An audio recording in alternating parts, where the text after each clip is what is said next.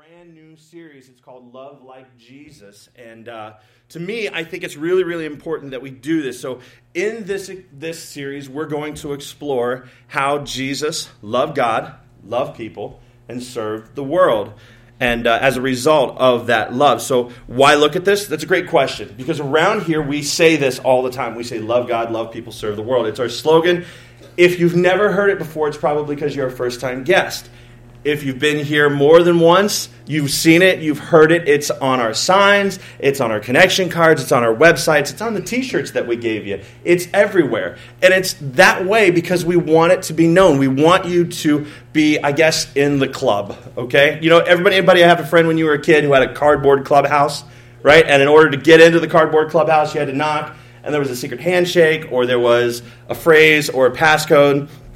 Around here, that's love God, love people, serve the world, okay? And we believe it's just that simple. So I think it's important, since we say that so much, it's not just a catchphrase for us, that we really understand what does that mean, because there are implications of that, right? And you say that, and then if you don't live that, it's kind of, well, it doesn't match up.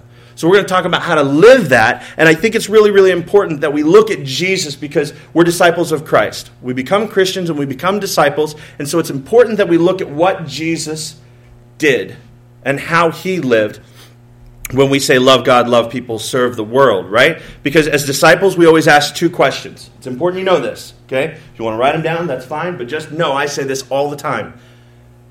We ask, what is Jesus saying? And then we say, what are we going to do about it? Because to be a disciple requires you to act on that thing that Jesus is saying. It's not just come to church. It's not just hear a word. It's not just sing a song. It's like, all right, I hear that. Now, how am I going to process that and allow it to change me? And it's only when you live that way that you become a disciple of Christ. And that's definitely what we want here at Simple Church. So God's word is alive, right? We actually want to take that word, allow it to challenge our thoughts, our actions, to convict us and lead us to repentance when we need to, and to encourage us and to build us up as Christians. God's word is the greatest weapon, tool, and friend that we have on this earth. And all of it, every single part of it, from the beginning of Genesis all the way to Revelation, points to Jesus. And so we are going to look at what Jesus did. And that's why we're going to see how he loved God, loved people, served the world. I'm probably going to say that 100 times this message. Okay, you're going to get it. You're going to hear it. You're going to be sick of it. You may want to punch me in the throat by the end of the service. If you say that again, Aaron, I'm going to punch you in the throat. And it's not because I assume you're all violent. I just think that's a really, really funny scenario to say. All right, so this week, instead of just grabbing the whole phrase, we're going to do 3 weeks on this, and this week we're going to focus on love God, okay? And the very first thing we have to do is cover what love is, because the English language is kind of faulty, right? There's some weaknesses in the English language. And the first thing you need to understand is that the Bible was written in two languages, Greek and Hebrew. Old Testament is Hebrew because that's the native language of the Jews.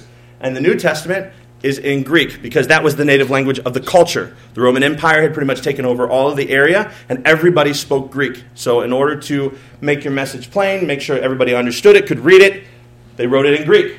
And in the Greek is a very rich and robust language, and so is Hebrew, and many other languages are. English, not so much, right? Like, let me show you an example, okay? Here we go. These are groaners. You're going to hate these. All right. Here's the weakness in the English language, because one word can mean several different things. Here we go. Every calendar's days are numbered. No laugh. Okay, cool. A boiled egg in the morning is hard to beat. He had a photographic memory that was never developed. The short fortune teller who escapes from prison was a small medium at large. Do you see the confusion? Those who get too big for their britches will be exposed in the end. Santa's helpers are subordinate clauses. And, last but not least, I'm going to keep telling them until you like it. That's what I'm going to do. The butcher backed up into the meat grinder and got a little behind in his work. Now, does that mean that he backed up into it and he broke his meat grinder and so he got a little behind? It means he was late in his delivery of the said meat. Or was said meat his behind? We don't know, because the English language is faulty. The English language is faulty, right? So we use these words, and it can be a little ambiguous for us. And it's like, all right, what did I just hear? We have this all the time. How many times do you fight with somebody over the meaning of a word? Well, it's not what you said, it's how you said it. Well, anyway, I don't even want to go there. That's a whole different thing. Those are just silly examples, though, but the Greek is a very rich language, and when we look at the word love, there are actually 3 different translations that we see in the Greek language in the Bible, okay? And they all mean different things. So, like, if I were to say to you, I love bacon, that's a given. I know you can look at a guy like me, that guy probably loves bacon. And it actually says it on my lanyard here, so it's a given. But I don't love bacon the same way that I love my children. Bacon's a little higher. No, I'm just kidding. It's not. I'm just kidding. I love you guys. I do. I love you. My son's over here in the front. Sometimes I just make me laugh. These jokes are for me. But I love my children a little different than I love bacon. And then, of course, I love my wife a little different than I love my children, right? And then I love God way different than I love, or I'm supposed to love God way different. Not I'm supposed to. So let me take that back. I love God sometimes different than I love my family and my children and bacon, for that matter. So let's look at the 3 different types of love that are in there. We say love, love, love, love, love, and we all think a different thing when we hear the word love. But there are different meanings of love when you read the Bible, and so the translation of these words, we just grab it in English and say, well, that's love. Oh, that's love. That's love. So the very first one is phileo. Now, this is not the love of a filet of fish. This is brotherly love. It is mental love. It means affectionate regard. You guys got to catch up this morning. I'm telling all kinds of jokes up here. It means affectionate regard or friendship in both ancient and modern Greek. Well, not Greek at all. This type of love has give and take. It includes loyalty to friends, family, and community. Okay? It requires virtue, equality, and familiarity. And so this is like a brotherly love kind of thing. It's a love that you would have for a brother, love that you would have for a friend. That's phileo, okay? Or philia. It depends on the gender version of it, but that's the word. But it's not the same way I would say I love my wife. I love my wife with the Greek word of eros, right? And this is a physical, passionate love with sensual desire and longing. It's romantic, pure emotion without the balance of logic. It's like love at first sight. There's no logic to that at all, right? It's emotion, it's attraction, it's different than the phileo love, okay? And so these first 2 kinds of love, I think, are different than the last kind. And in order to demonstrate what I think of these first 2 ones, see, these first 2 ones, well, I think I should show the illustration first. Can we hit the lights out there? You got the lights for me? Bring the lights down. This video I'm going to play, I think, is the most profound way of demonstrating how I feel about eros and phileo. Go ahead and play that. It's from Finding Nemo. Yeah, good feelings go.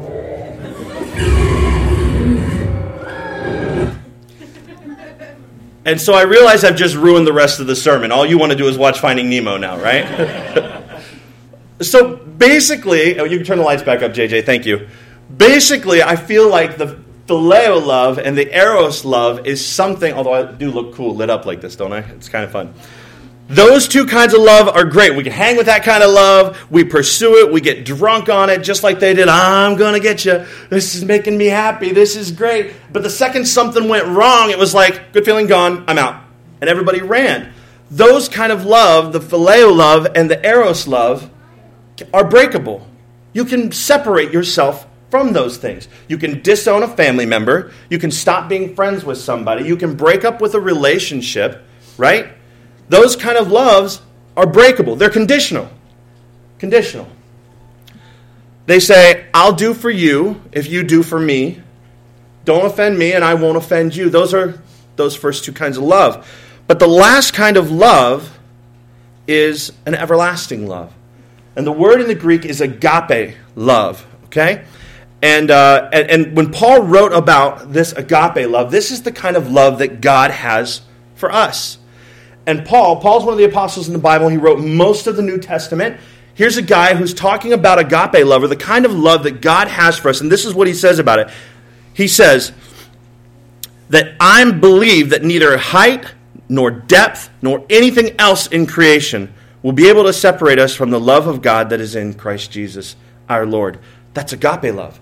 It's love that you can never, ever be separated from. It's unconditional. Here it is. I love you regardless. Let me read you an awesome definition of it. It says this. It says, it's a love in a spiritual sense. It means I love you in the ancient Greek, and it often refers to a general affection or deeper sense of true unconditional love rather than the attraction suggested by eros. This love is selfless.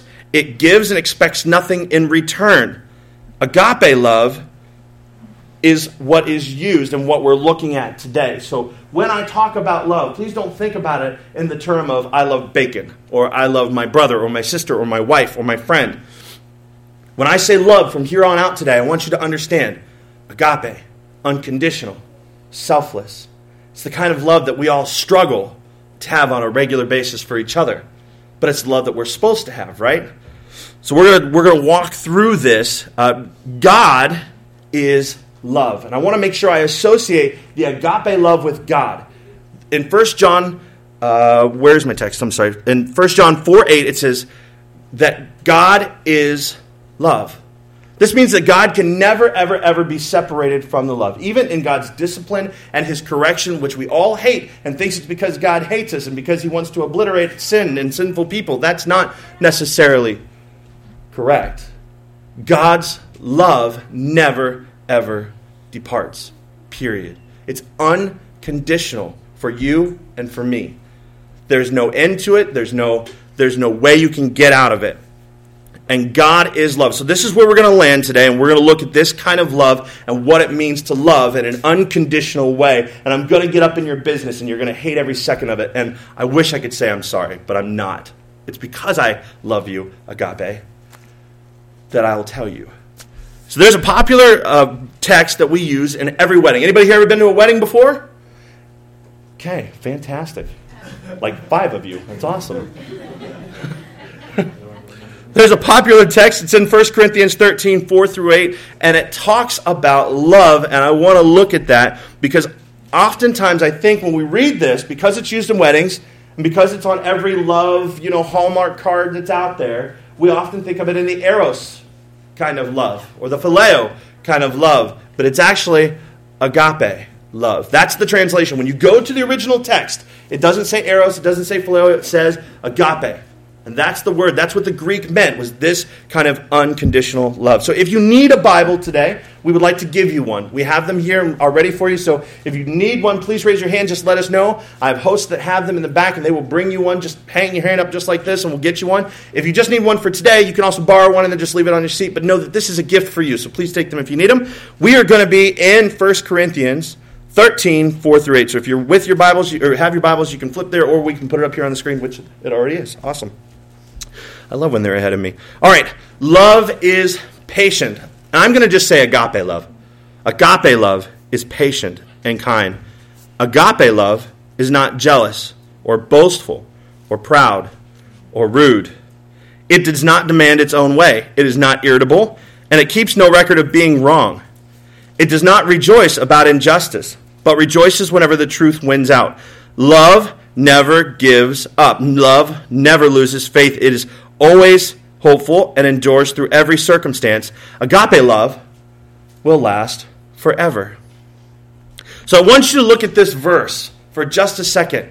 And I want you to look at this. This is the kind of love that we are supposed to have for each other. Now, I don't know about you, but when I look at it through that lens, and when I look at this verse in particular, can we go back to the first one? First slide up there. Love is patient. I could stop right there and fail all day long. I don't know about you guys. Anybody have kids here? You fail at this on a regular basis, right?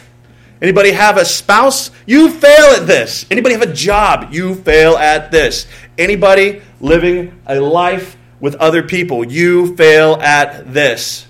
We fail at this when we order pizza. I'm just saying. We aren't patient. Maybe it's just me. I don't know. But we fail at this. But this is the kind of love. Love is patient and kind. I don't know about you, but I forget that I'm supposed to do these things sometimes, and I'm not always kind. Love is not jealous, boastful, or proud, or rude.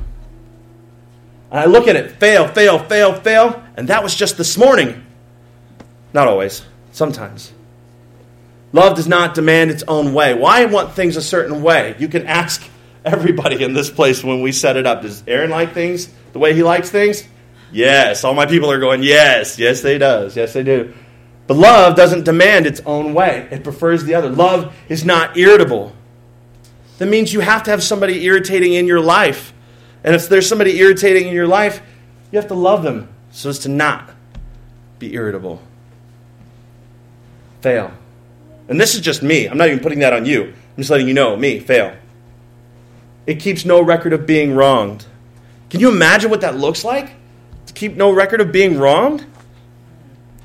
So you get the point. We are not going to be able to do this easily. Jesus, in fact, is the only one who lived a life of love of this caliber. That's why he's our example, and that's why we're looking at him. But the implications of 1 Corinthians 13:4 and 8 is that love means a person must empty themselves out of self for the sake of others. That's what it means. That's all selflessness. That means I have the right to be irritated because you're irritating. Love's not irritable. I have the right to hold a grudge. I have a right to keep a score. But love doesn't do that. I have the right to end this love that I have for you. Love will last forever. You have to empty of yourself in order to love someone in this way. And once again, we see that Jesus loved that way. Love requires an emptying of yourself in ways that are sacrificial. It will cost you something to love people with agape love. It will cost you your rights, your preferences, your time, your energy, your money, your talents, and, don't forget this one, it's important, your pain. It will cost you that to love others.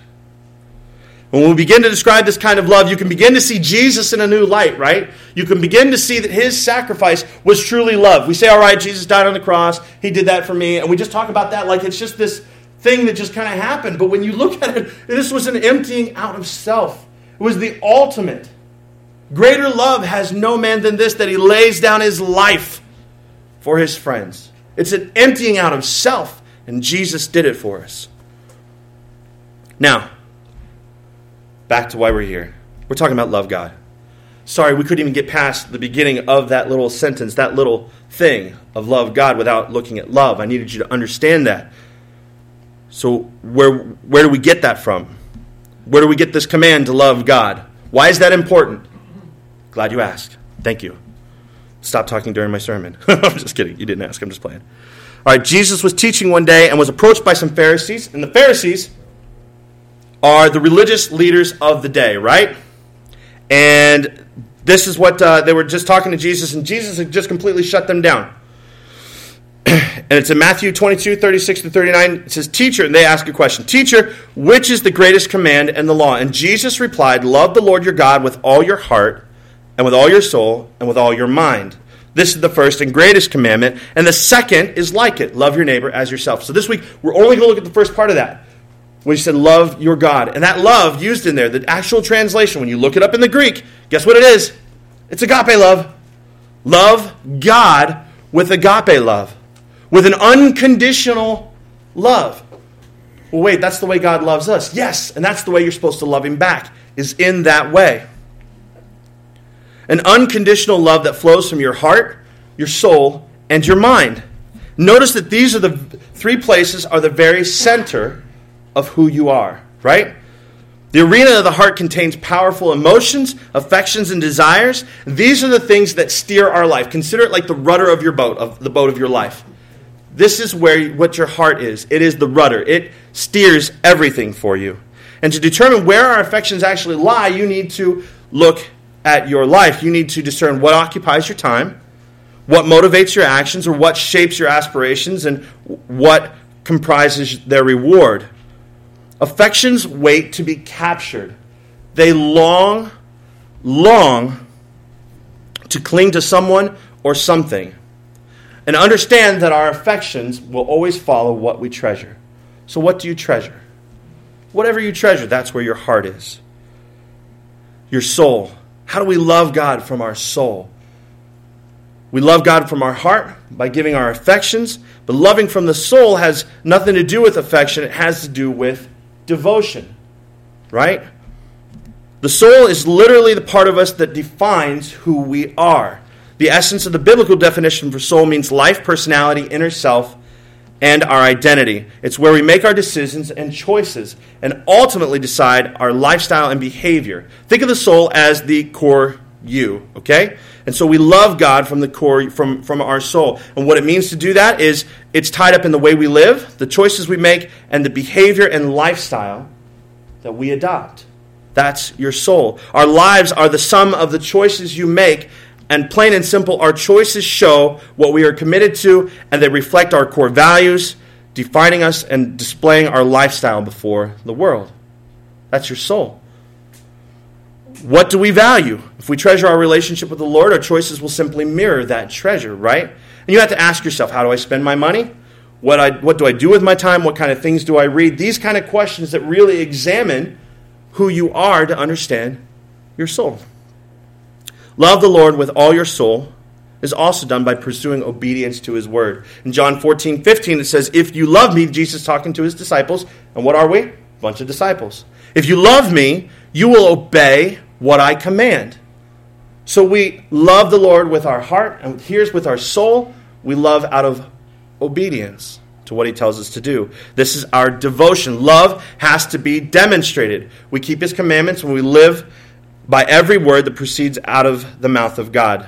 Basically what's written in your Bible. So I want you to think of it this way. I've been happily married for 8 years now. And in those 8 years, I've had to make decisions that were based on love.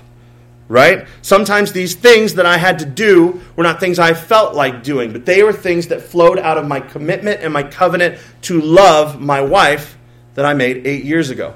They have nothing to do with how I felt in the moment. Those flow from my devotion. Those flow from my soul. And that's why the second part of the first commandment is vital, is to love with your soul. Your heart, your soul. Because sometimes, and most of the times when in the Bible, obedience always comes first, and feelings come second. And then we love God with our minds. The renewed mind plays a major role in loving Jesus and loving God. I don't know about you, and I'm not including you in this. I'm just saying for me, I'm dumb. I forget. When I drive down the road and somebody cuts me off, I forget that I love God. Immediately. I forget. When my children interrupt me when I'm talking or on the phone or they're being loud, I forget that I love God. Anybody else out there with me? Okay, good. I'm not the only one. Thank God. I was going to say, you guys need to teach me if you got that down. But when we love God with our minds, we must renew our minds daily. How do you renew your mind? You get into the Word. You read it. You allow it to transform your mind. You remind yourself who you're supposed to be. And that's how you love God, with your mind. And the language of the mind is all images, right? We're constantly seeing images. They say a picture is worth 1,000 words, right? We're constantly seeing images, always. Our minds never go to sleep. And that's an awesome thing that God has given us. The power of the mind. But to love God with the mind is a blessing. And so we have to ask, though, the Holy Spirit to help change us. As we read the Word, help me live this. We love God with our mind in that way. All right. So now we've got a great foundation laid. We understand what love God means, right? And we said that we're going to examine how Jesus loved God. And I promise you, I'm only going to be like 5 minutes and we're going to close. Okay? I know it's kind of warm in here today. All of you stay awake. I know I can see everybody kind of struggling. I have no idea why it's so warm in here, but I've got the air conditioning on and I don't know why it's warm. So anyway, everything Jesus did was driven by love. And we see lots of expression of how Jesus loved others. But what we're going to look here is how Jesus loved God. Because it's our goal to be like Christ. Okay? Jesus loved God faithfully. Jesus was found daily with the Father. Daily. There were times that Jesus was found missing. His disciples are like, "Hey, Jesus, where have you been?" And he's like, "I was out back praying." Or he would pull himself away in the evening to go pray. Jesus was faithful to God, and he was faithful to it first. Faithful. First thing. Jesus loved God unashamedly. Jesus went out in the public and declared he was God's son. He was not ashamed of the Father at all. There's a verse where Jesus is talking. He says, "If you're ashamed of me, then I will be ashamed of you." Jesus, knowing that, showed no shame. In fact, the Bible even says that Jesus scorned the shame of the cross. And he picked it up anyways. He knew that it was going to be a shameful thing. And he had no shame. Unashamed to carry that cross. Unashamed to die for you and me. Unashamed. Jesus loved God fearlessly.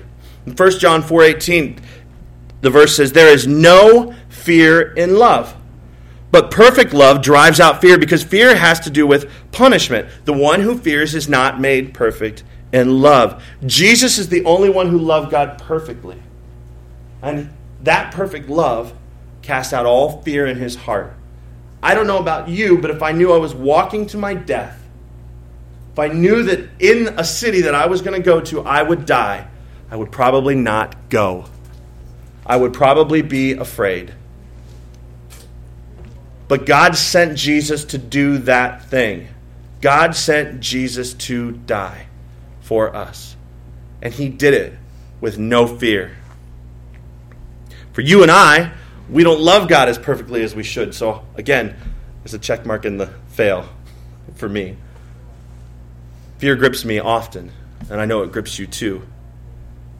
Jesus loved God submissively, as demonstrated in the Garden of Gethsemane when Jesus prayed. I'm going to say something to you, okay? Are you ready? I want you to hear it. I may even have to say it twice. True submission is only shown in the face of great adversity. There it goes again. True submission is only shown in the face of great adversity. It is easy to say you are submitted to a thing until that thing is in your face. And it is hurtful, it is painful for you to submit. But Jesus shows true submission, and he loves God submissively in the garden when he prayed. "Father, if you can let this cup pass from me," Jesus is getting ready to be crucified. "If you can let it pass from me, please do. But let your will be done and not mine." He submitted to God's will. Jesus did not want to die. Why? He had friends, he had family, he had brothers and sisters, mom, had all of them. He did not want to, but he loved God submissively. Jesus loved God unconditionally. God said, "Jesus, I need you to go to earth and I need you to do this. And by the way, you're going to go through a lot of pain. You're going to be ridiculed publicly. You're always going to be challenged. The guys that you're going to bring with you are going to be idiots. They're not going to be able to understand. And this is just going to be a huge mess. And then, you're going to die as well, like a brutal, harsh death, and undeservedly at that." And Jesus goes, "Okay, that's a good plan. I love you and I trust you enough to believe that this is it." And he didn't say, "Well, all right, listen, we're going to have to lay out a contract. If I do this, then you do this for me, and then I get this." Jesus loved God unconditionally. No conditions. Jesus loved God selflessly. Jesus emptied himself out before the Father, accepting his plans instead of what he desired. And in emptying himself out, it shifted something within him. As we read in Hebrews 12:2, it says, "Fixing our eyes on Jesus, the pioneer and perfecter of our faith, for the joy set before him," that was on the other side of the cross. When he submitted and poured out, he saw something on the other side that was greater than the pain he was getting ready to endure. It says that for the joy set before him, he endured the cross, scorning its shame, and sat down at the right hand of the throne of God. when we see all of this, and then we hear the command from Jesus, let's go back to it. Love God. It seems like an impossible thing, doesn't it? It seems like, how in the world are we supposed to do that thing? Jesus is the only one who is perfect. And we are all imperfect. We're imperfect beings serving a perfect God. And we will fail at this regularly. But this is where the grace of God comes in. He gives us the strength. He's given us His Holy Spirit so that we might be able to live agape love towards Him. To love Him unconditionally. To love Him submissively. To love Him fearlessly. To love Him unashamedly. To love God. And when we don't, this is when His mercy comes in. And the gospel is displayed in all of its glory in our lives when we miss the mark. When we have the opportunity to repent, seek forgiveness and restoration, and another chance to do it again. Let's pray. Every head bowed, every eye closed. You know, we get to talk about love, and love is an awesome thing. But there's some people in this room, I would say, that you've never encountered the love of God before. Today you may be hearing it for the first time, how God loves you unconditionally and in a way that says, it doesn't matter what you've done, I love you. And I'm here to tell you that's it. God loves you. And that sin, all sin is separation from God. But God sent His Son to bridge that gap, that separation. And because of what Jesus did, we get to be forgiven and enter into relationship with a Father who loves you. So I'm going to tell you today that if you don't know Jesus, if you've never experienced the love of God, you can. If you're here today and you'd like to say yes to Jesus, every head bowed, every eye closed, no looking around, would you just slip your hand up and let us know you're here? Let me see you so I know I can pray for you. Thank you. You can put your hands down now. I appreciate it. I'm going to pray for you, and then I'm going to pray for all of us, because this is not an easy thing to do. To love God with that agape love, that unconditional love. But it is what we will strive for until the day that Jesus takes us to heaven. And there we will be made perfect, and there our love will be perfect. Agape love. Until then, we need strength. We need grace. We need mercy. Father, I thank you for your word. I thank you how it challenges our hearts. But most of all, I thank you for your love that is here in this room, that is toward us, that is for us. I pray for those that raised their hands today, Lord, that said, I want to know your love. Father, I pray that you would fill their lives in such a way that they would feel your love, that they would know they are forgiven, and that they can seek forgiveness and ask you to forgive them. That on a daily basis, Jesus, you are there to clean them up and to love them unconditionally. For those of us that are here, God, that are already walking with you, that are struggling with this word, that we'll take it home and we'll think about it and we'll write it in our journals, that we'll pray about it. Lord, help us to love you with agape love. And when we fail, forgive us. Strengthen us. Pick us back up. Brush us off. Like a father does to his children that he loves. Let us know it'll be okay. And let us try again. Strengthen us. In your precious Son's name, Jesus, we pray. Amen. If you made that commitment for the first time today, we have a booklet that we'd like to give you. JJ will find you after service and he will hand one to you. It's called Now What? Because when you make a step towards Christ, it is important that you know, now what? Now what do I do? Well, how do I live this life? And we have a gift for you. We'd like to do that. If you need prayer for anything, We're going to give like 1 or 2 minutes. We have people in the back of the room. They have badges on that look just like this. We'd like to give you a moment to get up, and you can go find one of them, and they'll pray with you over any need that you have in your life at all. Then we'll come back and we'll close the service.